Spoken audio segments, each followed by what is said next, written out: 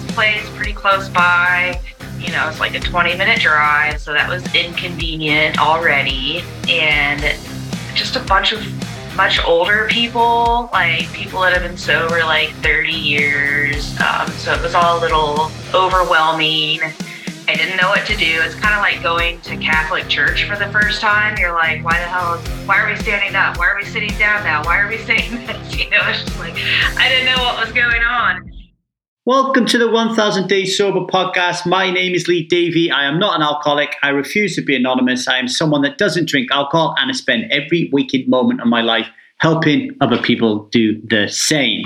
And if you want to be someone who doesn't drink alcohol, or you are somebody who doesn't drink alcohol, and you're thinking, what's next? How do I fill this white space? How do I build the most incredible, intimate communion with the person I share my bed with? How can I be a conscious parent? How can I create a conscious company? Then please email me at thestrivemethod@gmail.com, okay? And get to know a little bit more about Strive, the home, the place, the community, the method where we help you live a conscious life after alcohol. And if you want to learn more about that method, the quickest and easiest way to do that is thestrivemethod.com, where you can buy our book, okay, which will help you stop drinking for 30 days and give you a real good insight into the philosophy and the preachings and the teachings of the Strive Method, okay?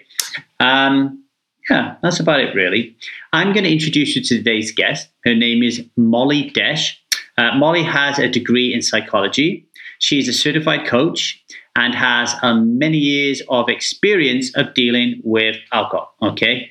And she helps working moms who are struggling with the drinking culture to activate and materialize their inherent abilities to free themselves from alcohol so they can take back control of their lives, rediscover their authentic self with renewed energy, confidence, and pride in themselves, and rebuild relationships with loved ones. So in this conversation, you'll hear me and Molly Desch chew the fat on everything and anything alcohol and sobriety. And you can also learn how Molly runs her community, what her program's all about. And if you are a working mom who's really struggling with alcohol, then make sure you check her out at www.asyouarelifecoaching.com. Okay? All right, without further ado, I'll shut the hell up, leave you in the capable hands of Molly Desch. Molly Desch, so what part of the world are you coming from then? I am in the U.S. I am in the very middle of the U.S. in a place called Kansas City, Missouri. Kansas City, Missouri. I've never been to Kansas City, but the Wizard of Oz, man. It's fun. Yeah. Do you know, when I was young, my theatrical debut was playing Toto in a school production of The Wizard of Oz. I didn't have a lot to say, but, I was brave enough to get into a dog costume and get on stage. I was going to say, there's no speaking part, really. No, they made one up for me. I did say a few things, but, let's start there, right? The Wizard of Oz. It's all about finding courage. It's all about finding, your brain, your intellect, your heart. That's kind of but it's like the journey of sobriety, right?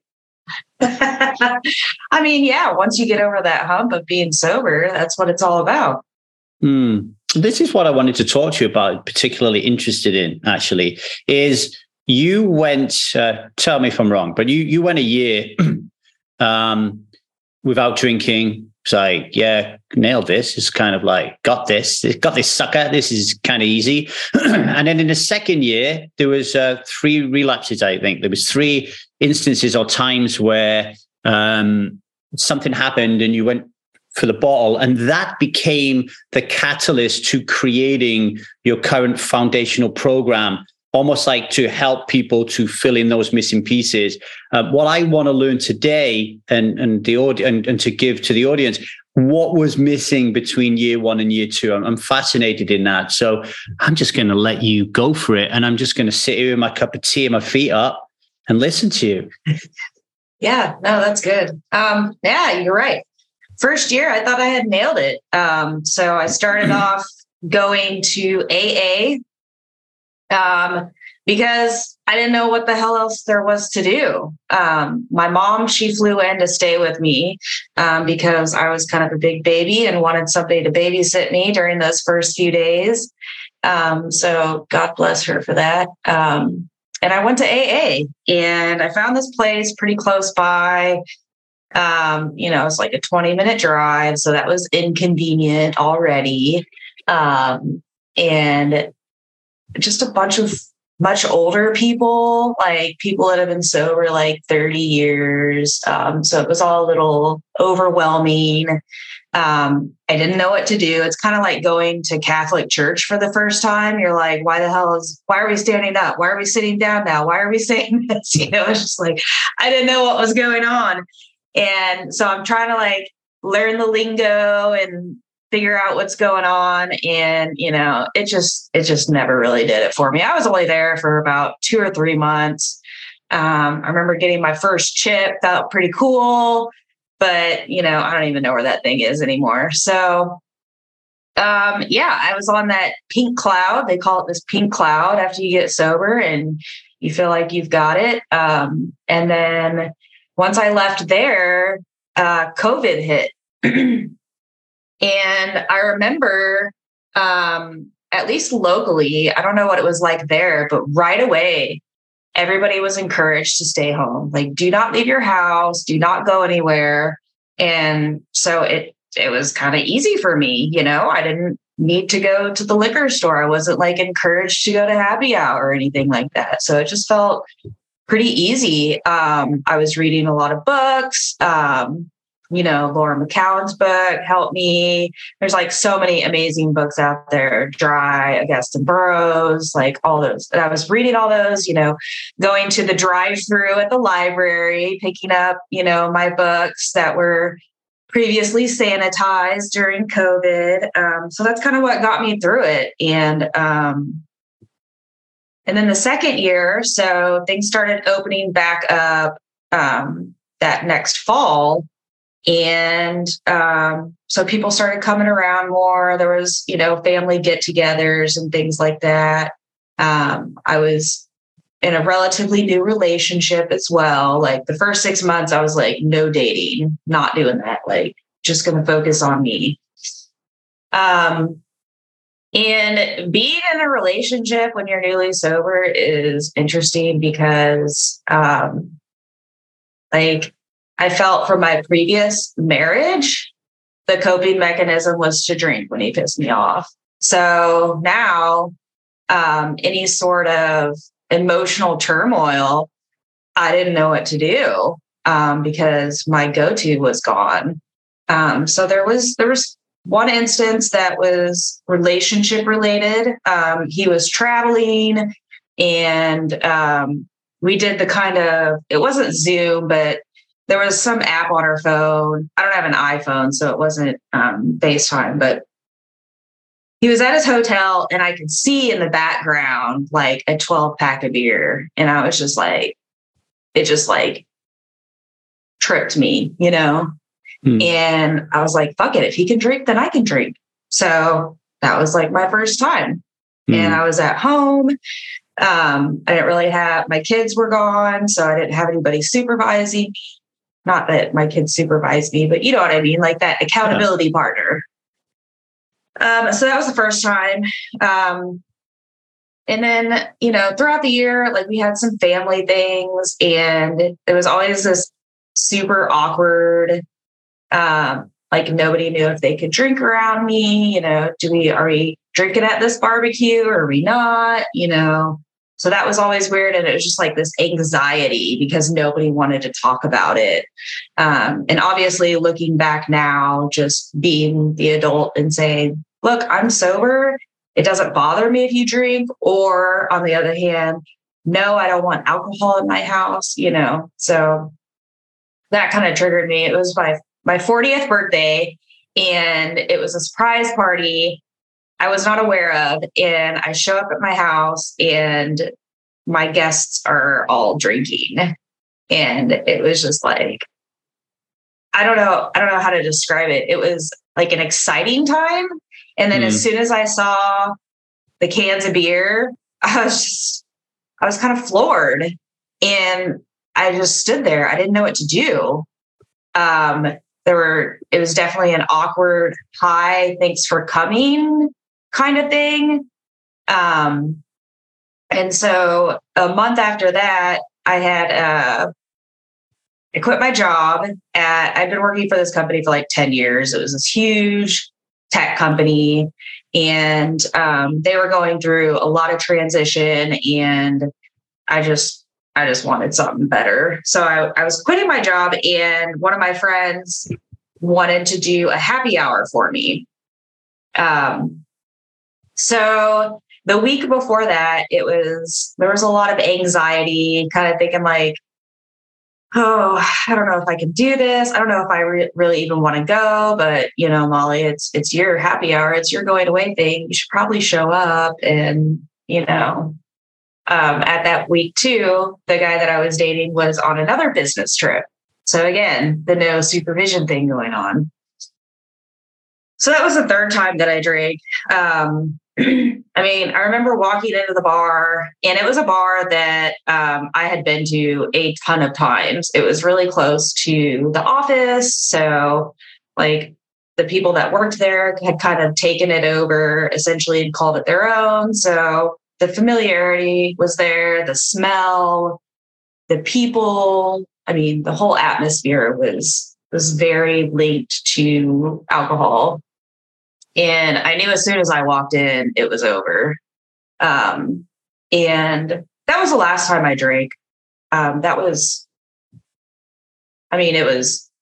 over a year ago, but looking back, I realized that, I just didn't have any skills. I didn't have what, we refer to as our toolbox. When these situations come up, what do we commit to? What kind of boundaries are we setting for ourselves? What kind of techniques do we have that, like breathing techniques or, mantras that you say or affirmations, all that good stuff. Feeling better about yourself, like you said, with the Wizard of Oz, your heart, and your courage and your bravery. I didn't have any of that. I had just gone from quitting drinking to just kind of existing for like 2 years, and I didn't work on myself. I didn't ask the hard questions. I didn't have any new hobbies or interests really. So I really was just kind of left to my own devices when, things started opening back up after COVID. And after that third time, that was like the lesson I learned. If you want to do this and you're really going to do this for yourself, then, you need to figure out who you are. Who are you? What do you like?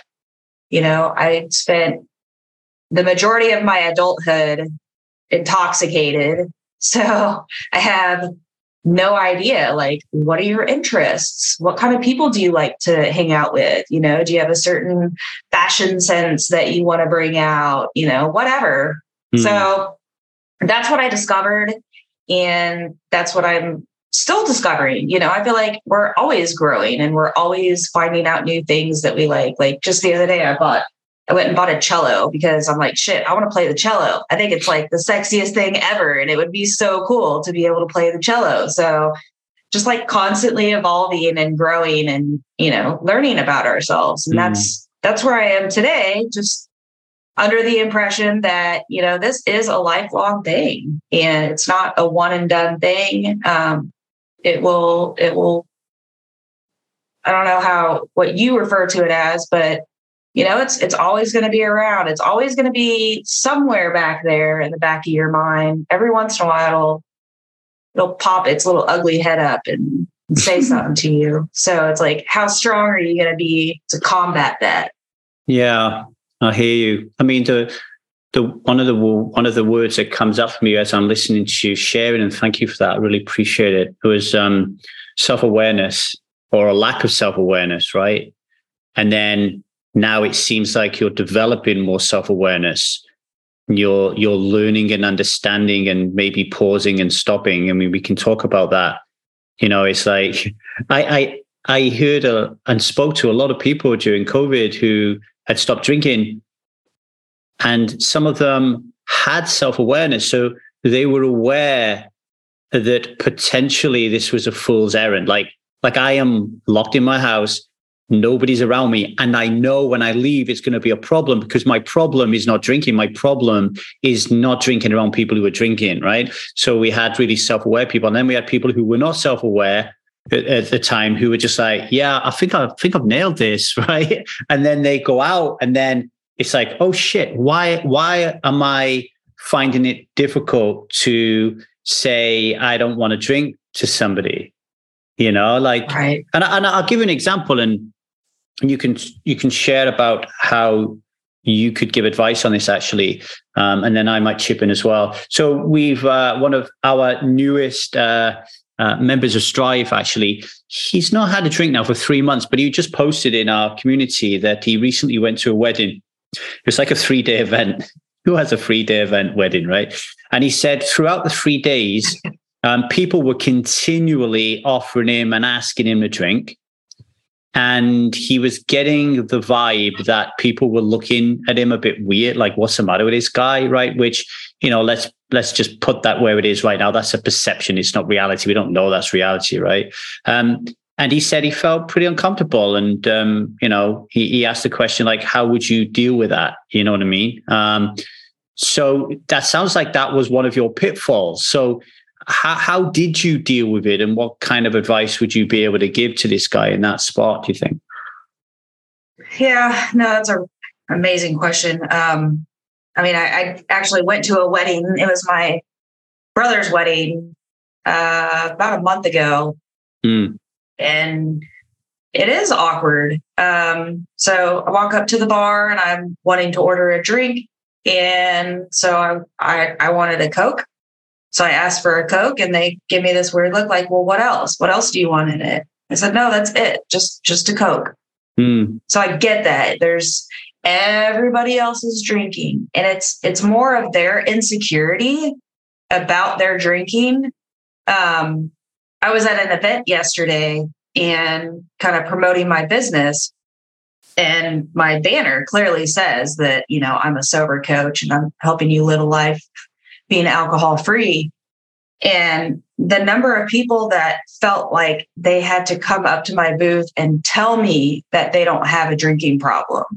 Like, I didn't ask, it's so for him, it's not about you. It's about them. It's their insecurity. Like, that you not drinking and choosing not to drink just pulls that out of them naturally. So they feel like they have to explain themselves, or, oh, I don't really drink that much, or, yeah, I haven't drank in probably a week or whatever. People just volunteer this information to you to kind of excuse their behavior or make them feel like, what they're doing isn't wrong, or it's abnormal. Like, I hardly ever drink, don't worry. This is just a one-time thing.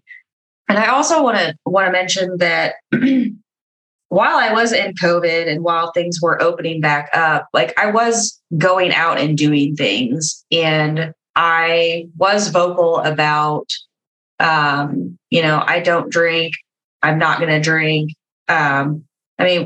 The guy that I was dating, he was in a cornhole league. So every week on Wednesday night, we would go to this bar. It was an outdoor bar, and, everybody's drinking except for me. And it was like, it was fine for me. I felt confident. I felt good.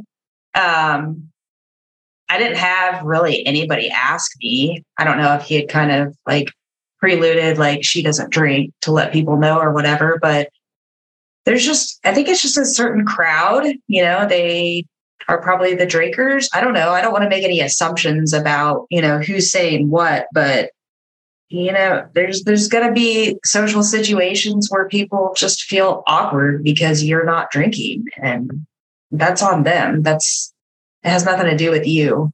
I mean, I'll add to that whilst it's true that it's not about you, it's about them, I think what it happened in this situation and what I see consistently happening is we do make it about us, right? So, so, we go into a bar and, people, I come to realize that it's absolutely normal and expected for somebody to tell me that they don't have a problem and to justify their drinking when they speak to me because of the job that I do. I don't expect anything different because they are taking a drug. There's a part of them that knows that. And when I tell them that I've stopped and the reasons why, because I'm very upfront about it, like I'm like, this fucked up my marriage, right? When you're talking like that, where are they going to go? Where are they going to go, right? So the justification is going to come out. That is their part protecting them, right? Like is protecting them in that moment to say, okay, I don't really have that. I don't really have that problem. So if we can just accept that that's going to happen, then the biggest challenge is don't make it about you. If it's about them, don't make it about you. And I'm going to ask you a question on that. But before I do, I just want to give you an example of what my life is like, right? So last Wednesday or Thursday, I went to the pub to watch a football with my mate. And my mate said, I'm going to be 10 minutes late. I said, do you want me to get you a drink? And he said, yeah, get me a pale ale. And I said, what one? Anyone. So I went up to the bar and I said, I'll have a cup of tea. I said, do you do tea? She's like, yeah. This is how I was speaking. Do you do tea? Yeah. I'll have a cup of tea. I'll have a soda water. And my mate wants an ale, pale ale, but I don't drink. She goes, well, there's all these. I said, all right, give me the cheapest one then. And she had to look for it, and she gave me a cheap. Now I delivered it with so much confidence, like I don't give a shit that the comeback, it doesn't permeate my boundary. It doesn't go there. So I'll ask you, like, how I'm saying to this guy, we need to get some more confidence and some more pride around the fact that we're sober. But what have you found? In addition to that, if anything, or you want to accentuate what I've just said when in terms of you dealing with it, and how you teach people to deal with it, because it's there in their face every day, right? Yeah. I mean, you and you've been sober. How long have you been sober? How many years? Like 10 years, over 10 years. I don't know. I get old. Yeah. I get older every year, but I always end up saying 10 years. A long time. 10 years forever. I mean, you gain that confidence naturally. Like the first week or two that you were sober, I mean, you probably wouldn't have said that. I did. I was like that. Really? Because I'm cocky.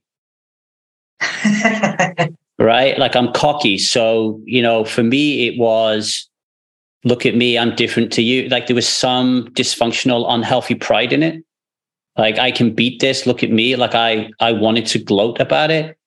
I mean, it's one reason why I ended up having a podcast, right? It's because I like the sound of my own voice. So my own dysfunction actually helped me to remain sober. That makes sense. Yeah. Okay. Well, not everybody is like that. Not everybody is confident. Yeah. Right. Yeah. I mean, it takes some confidence, some practice. I mean, hearing yourself say it, trying to figure out what you're going to say. I mean, you can get so absorbed in it. Like, what am I going to say if they ask why I'm not drinking, or, you can get so wrapped up in that. But yeah, just keep it short and don't make it about yourself, because it gets a little ugly once you start making it about yourself, right? When you're like, start telling the story about why you got sober, don't you think? Or you feel kind of soapboxy, like spouting out all of these technical terms of what it does to your brain and your body. Like everybody fucking already knows that. Yeah. They don't need to hear that. I think for me, it has a lot to do with energy, right? So as someone who was bullied and was a bully, I know that there's an energy around it. It's an animalistic sniffing of the weakness. So if you go into that bar and you're worried and you're unprepared and you're not quite sure what you're going to do, then these fuckers will be all over you like a rash, because, as we said earlier on, there's this protective mechanism within them that has to keep their drug addiction okay with them. So if they sniff your weakness, then they will use humor and absurdity to ridicule you and make them feel okay, right? So for me, what I'm hearing you say, for the people who just blathering off like I do doesn't come naturally to them, is practice. It's like, and this is where communities like yours and mine are really good, because you can practice that shit. It's like, I don't know what to say. All right, let's get on Zoom right now and we'll fucking nail it. I'll give you all the most difficult comebacks I can, and let's see if we can have you in a trail of tears, right? And because everybody has within them the ability to do most things. That's what I feel. You know. I agree. And yeah, I actually encourage being really open, because we can then be beacons and inspirations, and that is not everybody's cup of tea, right? Like, true. It isn't, but I myself have found it tremendously healing. Like if I turn around and say, I've never had anybody, when I say, oh, it ended up destroying my marriage, people generally get interested in that. And it's not surprising for them to say, actually, my relationship is impacted by alcohol. I get that more than I don't have a problem with alcohol. And it's because I'm leading from that place of vulnerability, I think. Yeah. No, 100%. And all the clients that I work with, it's because of me telling my story, and they're able to relate to that and open up. And they're like, yeah, I'm exactly like you. Like, I went through the same things you did. It's, when we hide behind whatever it could be, the insecurity or the uncertainty, practice telling your story, or practice with your friends. Call Lee. He's cool. He'll help you. Well, what I found is when you're really open and you just shoot from the hip and you're authentic and, doing it in a healthy way, you just quickly realize that everybody's just as fucked up as you are, right? Like, there's no escaping it. I mean, it just is everywhere. Like everybody, every single 7.8 billion people on this planet have some dysfunction, have some fear, some shame, some humiliation, some story, sexual or around money or whatever. I think it was Alain de Botton that said, if the world of psychotherapy was able to just tell all the stories about their patients, everybody would feel a lot better, because they just realize that, oh, actually, I'm not that special. True. It's true. Being vulnerable and opening up to people is what actually makes us closer, not this fake persona that you tout around town or post on social media or whatever. Like, nobody's life is perfect like that. And I feel like that's what puts up the walls. We compare ourselves to other people. Well, they seem to really have their shit together, and you have no idea what happens behind closed doors. So if you were to have a 41st or 42nd, 42nd birthday party? It'll be 42. 42. If you have a 42nd birthday party and all these people are going to be doing a surprise party for you, how's it going to be different? What have you learned in that 2 years that allows this situation to be different and keeps any thought of drinking at bay? The difference is my comfortability in myself and being able to be around it.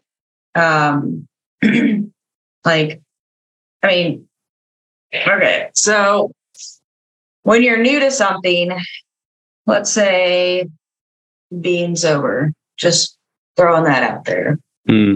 If you're not around people that aren't drinking, you don't really know how to react to it. So again, it goes back to the more you put yourself in the situations, but I don't want to tell people like, hey, you're newly sober, go to the bar. Like, that's a terrible idea.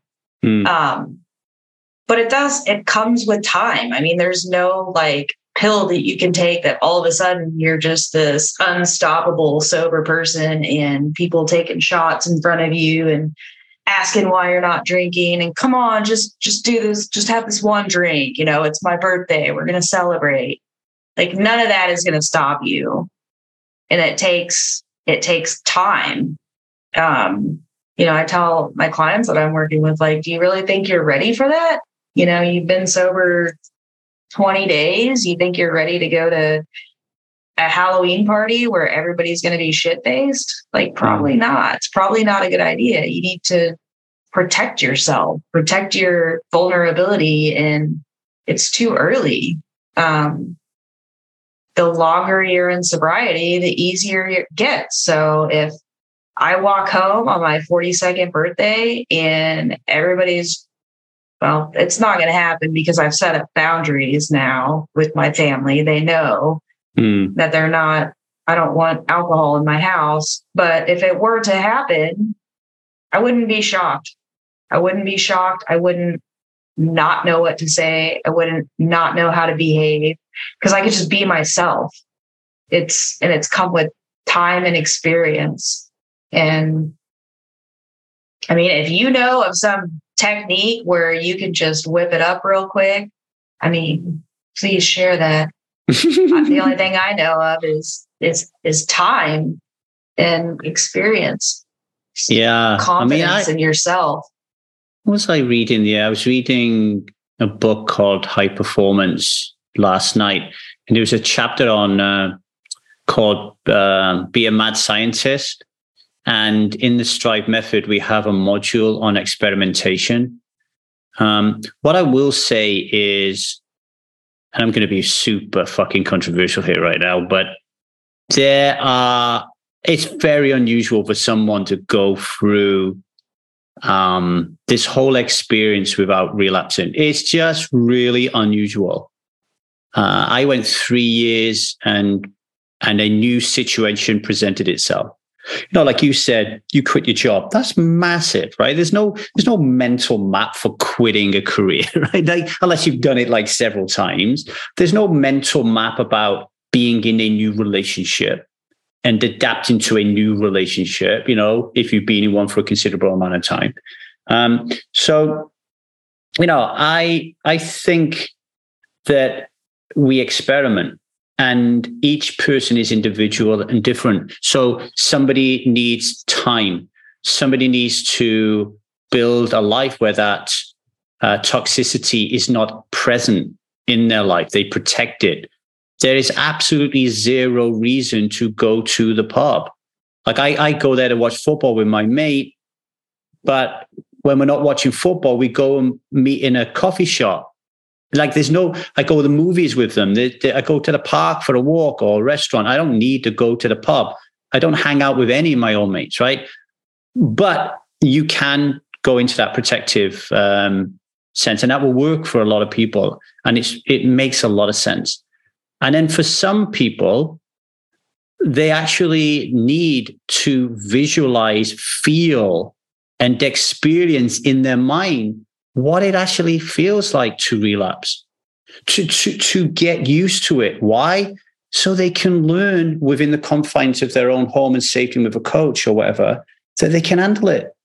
Because it's often the fear that I can't handle it, which eventually overwhelms them and consumes them. So I like your course is foundations, like alcohol-free foundations. And then you can spring forth from those foundations and play around with it a little bit, depending on what works for you. And you found your way, I found my way, and hundreds of thousands of people listening to this will find their own way by taking little bits.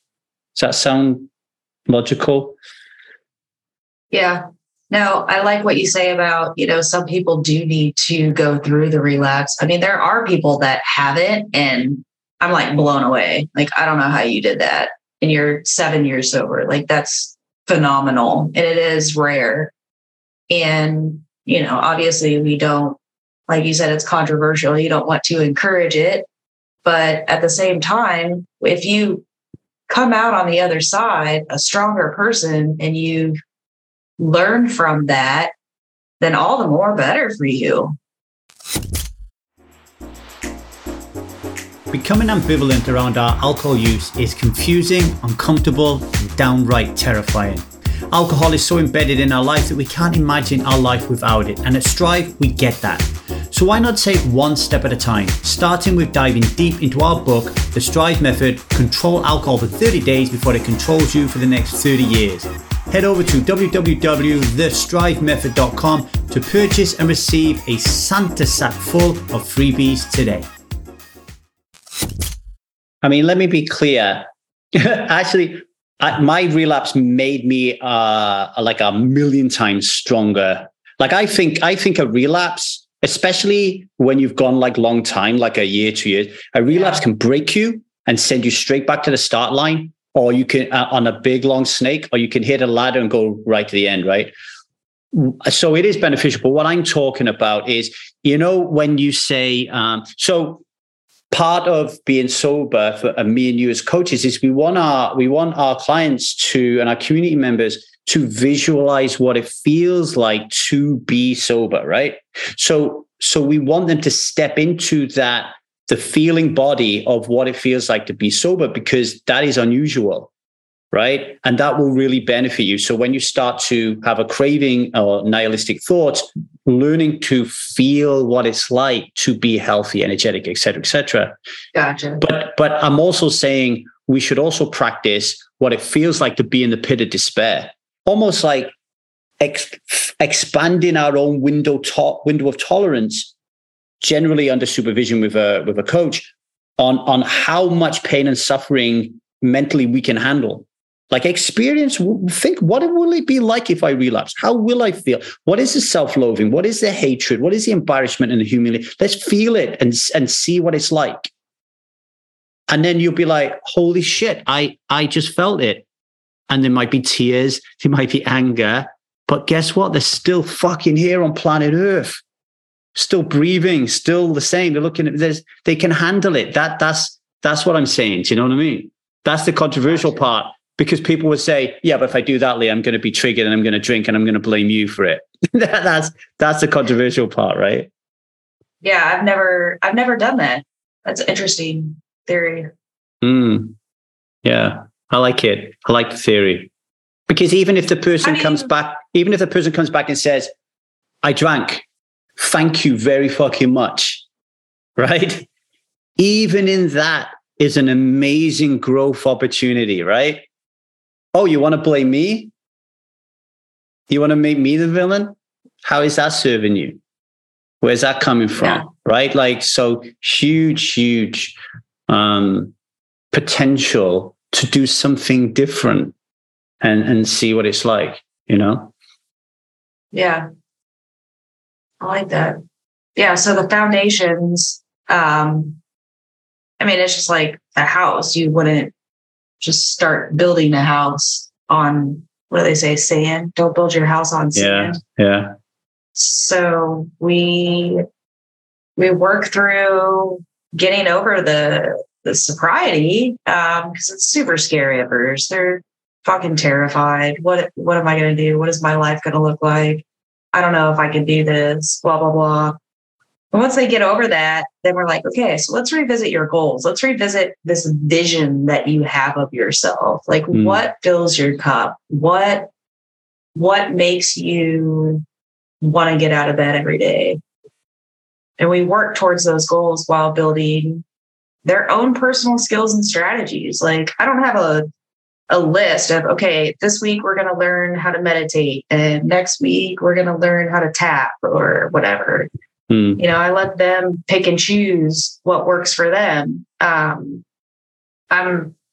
real big into astrology. So all my clients get a natal reading, and we use that to base their foundations on, because everybody's different and unique. And so one person could have, a really strong transit this week. And you know what? Let's go for this. Let's go for this big goal this week. The stars are aligning for you, baby. Let's beef it up this week or whatever. There's this eclipse happening next week, like how does that impact people? Because I feel it. I don't know about you. Not everybody believes in that shit, and that's totally cool. But we utilize stuff like that. Kind of like off the chart stuff that impacts them so greatly. One of my clients, she was just freaking blown away when we were using the full moon. So she was actually born on a full moon. So the full moon power is just out of this world for her.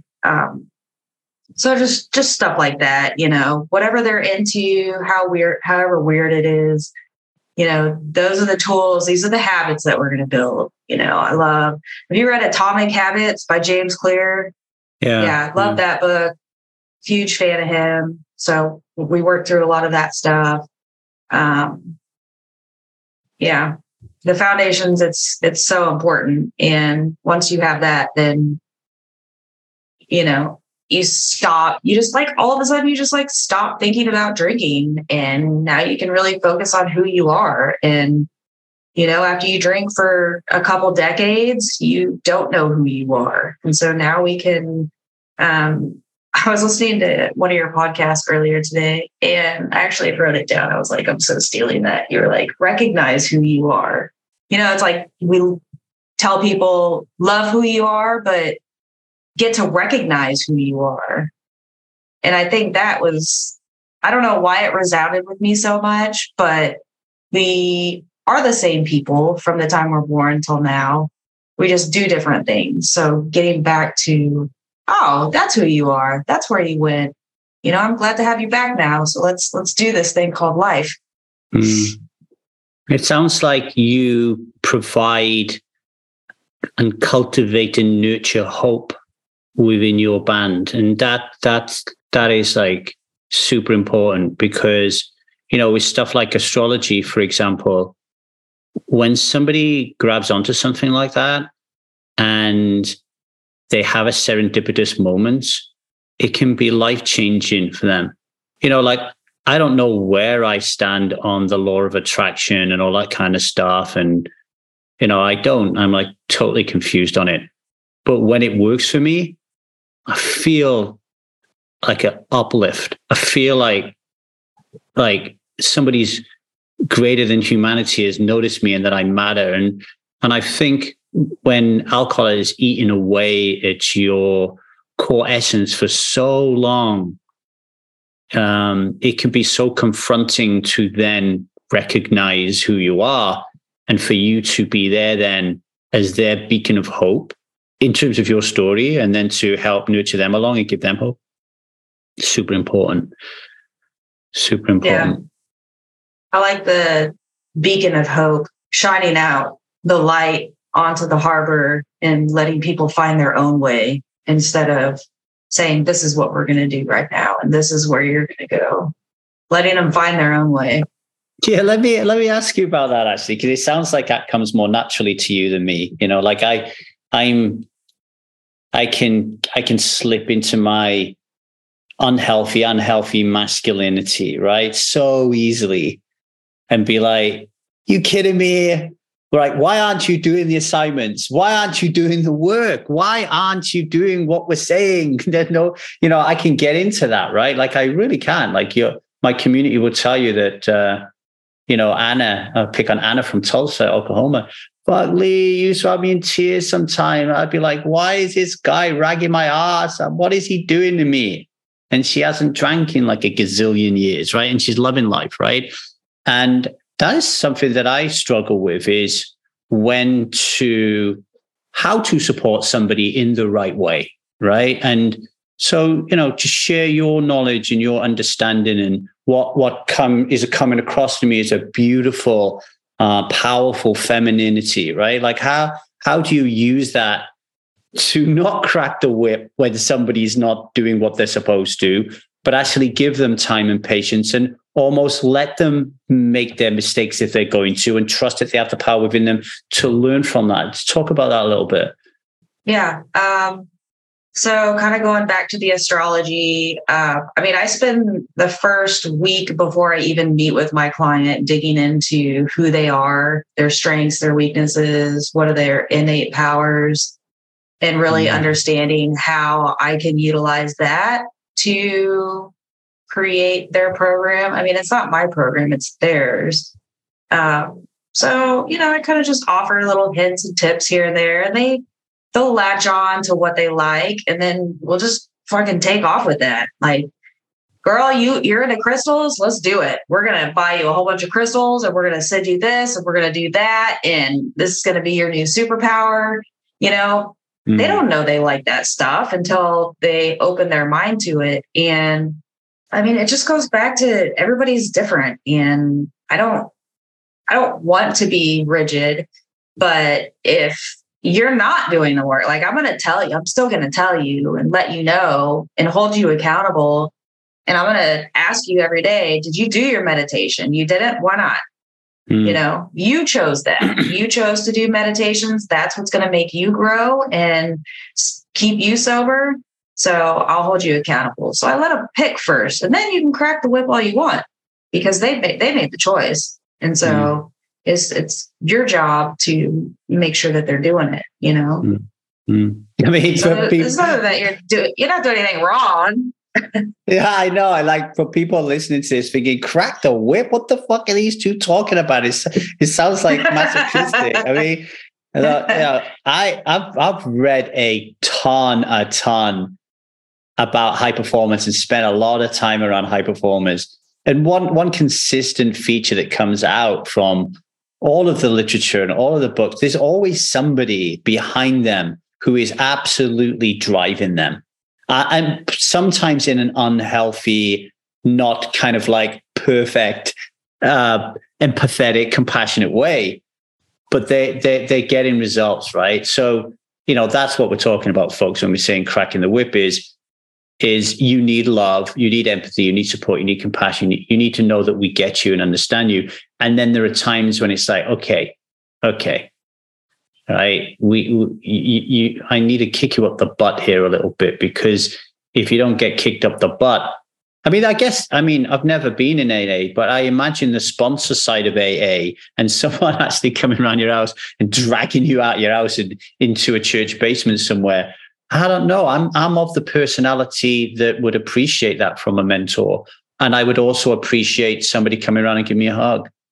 Yep. Different people, different flavors of tough love.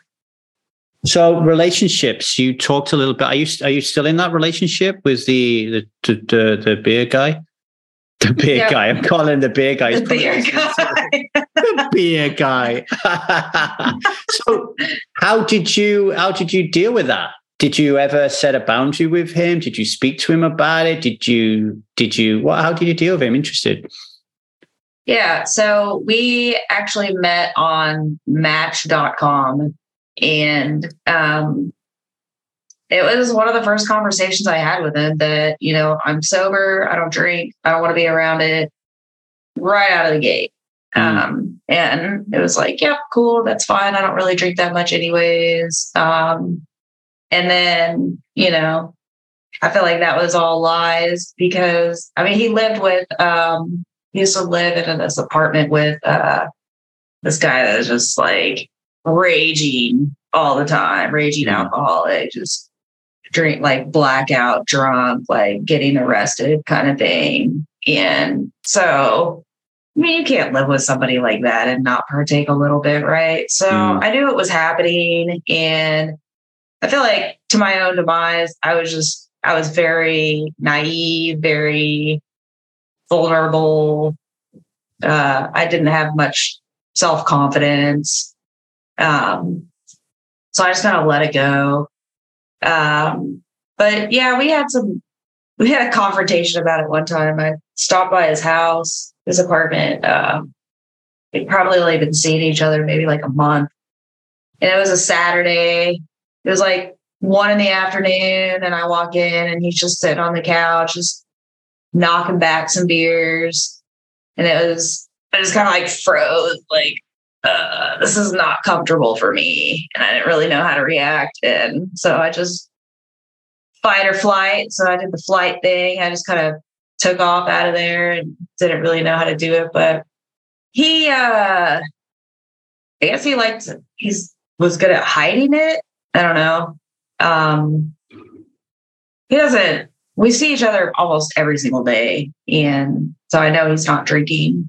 But yeah, I mean, you just got to be vocal about it and call them out on their shit. At least I did.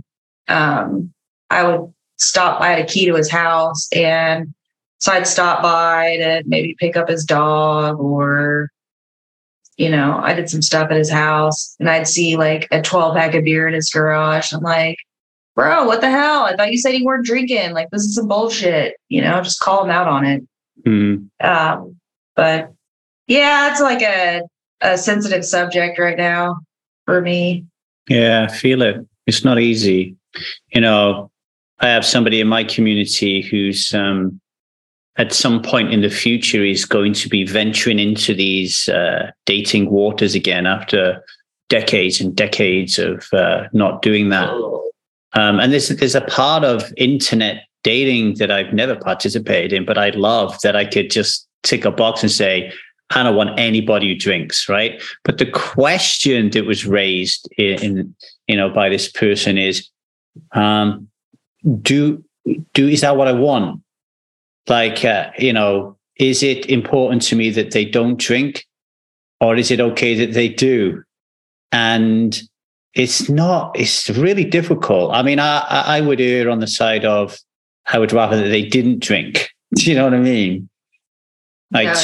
Yeah. I mean, again, controversially, I do believe that you can drink from a place of consciousness, even though it's terrible for you and there's no value in it. You can still consciously be in a good space and choose to do it for whatever reason, which is very different to choosing to do it because you're in a mess, or you want to use it as a crutch or in a dysfunctional manner. So, my wife drinks. I don't have a problem with it at all. And the only time I would have a problem with it is if I saw that it was being used dysfunctionally. So, yeah. But then there's conversations of how it impacts children as well, right? Like, I have a young daughter, so we have conversations around that. And it's really difficult. It's not an easy one. Do you get a lot of people in your groups worried and talking about it? Because it's a big one in mine when someone stops and their partner doesn't. Yeah, it's almost impossible. I mean, it's not impossible, but for me, because me and my ex-husband, we were both super heavy drinkers, so there was no very little of, hey, maybe you're probably drinking too much, or any of that stuff. If anything, we were both feeding each other's fire with the alcohol. The children, it's trying to repair those broken relationships. At least with my kids.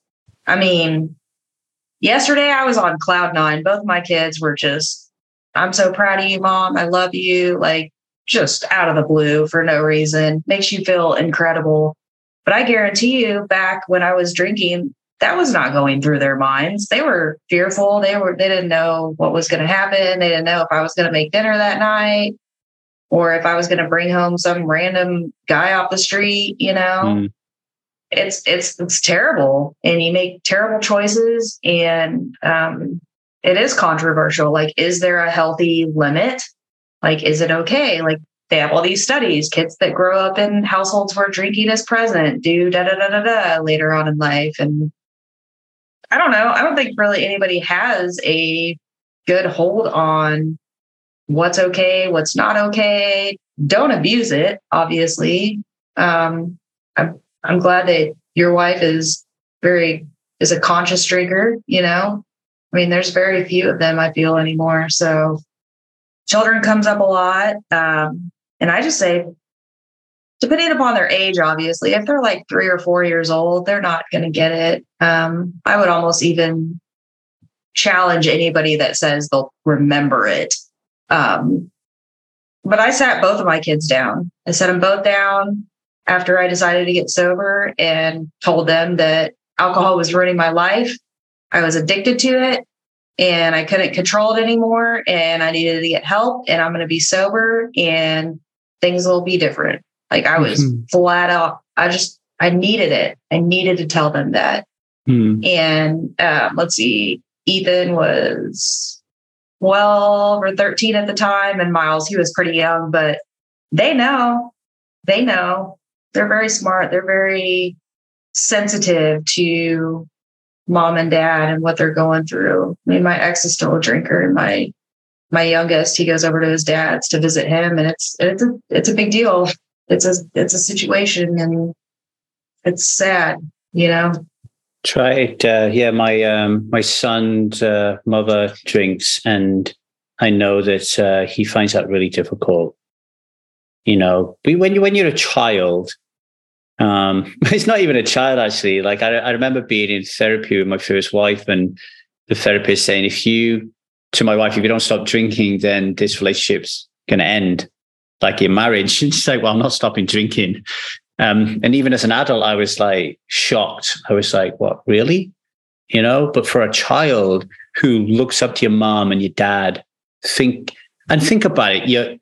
As parents, you consistently reaffirm to your children that you will do anything for them, yet we cannot do this thing. And right. Whilst the purpose of me saying that is not to pour shame on the people who find it really difficult, it's really difficult for the child to accept that. And it does erode trust. They may be little people, but they're human. They remember, and they have their own ways of figuring out the rights and wrongs of the world. Do you know what I mean? And, you know, when I stopped drinking, I didn't stop being triggered. I didn't stop being angry with my kids. I didn't stop shouting at them, being impatient with them, not being present with them, which in itself wounds them, you know. But again, I think we fall back to that thing we were saying about as being human. And you know, if you can show me a human being who is a perfect parent, then I don't know. It ain't happening, right? So just as we close off, just share a little bit more about your program. What does it look like? What does it involve? How long is it? Is it online? Is it live? Is it Zoom? Is it not? Like, tell me a little bit more about it. Yeah. So like I said, after I speak to somebody and they decide that they want to come on, I'm doing a lot of research, kind of, if you will, internet stalking them, but not so much like that. They give me their date of birth. So we do astrology. We kind of dig into that. They take a personality assessment. So I'm digging into that. So before I even talk to them, I kind of get a good idea of who they are, where they've come from. I mean, it's interesting, some of the things that come up in that natal chart that I never ever would have found out through conversations with them. So extremely vital. So my program is 3 months. So Building the Foundations program, that's the main program, and it's 3 months long. And it looks different for everybody. Some people really struggle with the quitting part. Some women really struggle with developing habits. So they need more time with that. So there's not, like I said, there's not really a blueprint. I have an outline that I could share with everybody of, you know, my goal for my women. We talk on the phone once a week. So we have a one-on-one coaching session every week. And I also, this is kind of unorthodox, but I give them all my personal cell phone number. So I text with them every day, sending each other, you know, encouraging words or how was your day and things like that. So I'm in touch with them all day, every day. And I'm challenging them to figure out who they are. What are your real goals? Other than I want to quit drinking, or I want to be a better person, or, generalize like that. Like, what do you really want? Like, what just lights your ass on fire? Or what do you think is so crazy and unheard of that if you had it, you would be out the door right now? It's mine. I'm first in line. This is like Black Friday all over again. So, that's just, it's motivating. I absolutely love working with the women that I work with. Like, it's the coolest fucking thing in the world. And I can't believe that this literally just like fell into my lap. It's not like I woke up as a little kid hoping to be a sober coach someday. I like it. And you do niche as well, right? Is it sober mothers or sober middle-aged mothers, or just sober middle-aged women? Middle-aged moms. Yeah, I like that. Yeah. I have a thing for sober middle-aged moms. Not a thing, but I think I think they're amazing. So I think it's really good. I mean, obviously everybody needs their own support for different reasons, but I think particularly middle-aged mothers have a pretty tough time of things because, there are a lot of us men who are little boys that are not really helping. So it makes it, if you've got 2 kids and a husband, you've got 3 kids, right? So, I did consider at some point actually helping the men, but I don't know. Molly, you're doing a wonderful job, and just want to say to take what you've learned and what you've experienced and choose to be that beacon of hope and light, and to spend your time helping other people to see the truth about alcohol. And the most important thing, figure out the goals and dreams and aspirations that alcohol has locked away from you. I think that's amazing, and so well done. And if you ever need any help or support with anything, and I can help you with anything in any way, just give us a shout. You've got my email. I can give you my number. And there's always going to be a spot that comes up that you're like, I'm not quite sure on that one. Always there for you if you need any help, mate. Okay. That would be amazing. Thank you, Lee. No worries. Okay. So where can people get hold of you if they want to join your program? I'll send you my website. You can post it in the notes if you want. It's asyouarelifecoaching.com. Okie dokie. Are you on social media at all? Yeah, but I'm not a huge social media person. So same here. I mean, I've got an Instagram account.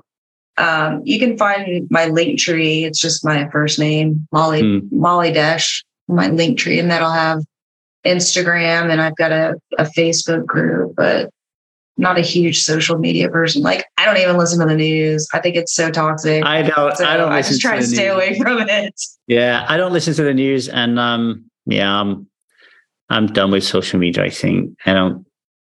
It's like I'm speaking to. I hate not speaking to people. It's like I'm speaking to nobody. Right. Do you know what I mean? Is anybody out there? Is anyone there? Does anyone want to talk to me? Does anyone want to ask me a question? It's like, no, not for me. All right, Molly, I will put your links on the show notes, and best of luck, folks. If you want to get involved in this foundation program and get stuck into this, what I'm experiencing is beautiful feminine energy. Get some nutrients and some love, and crack of the whip every now and then as well, and check out Molly. Okay. All right. Until next time, Molly.